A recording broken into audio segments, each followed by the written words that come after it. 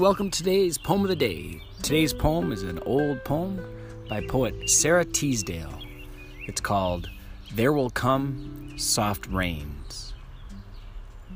There will come soft rains in the smell of the ground, and swallows circling with their shimmering sound, and frogs in the pool singing at night, and wild plum trees in tremulous white.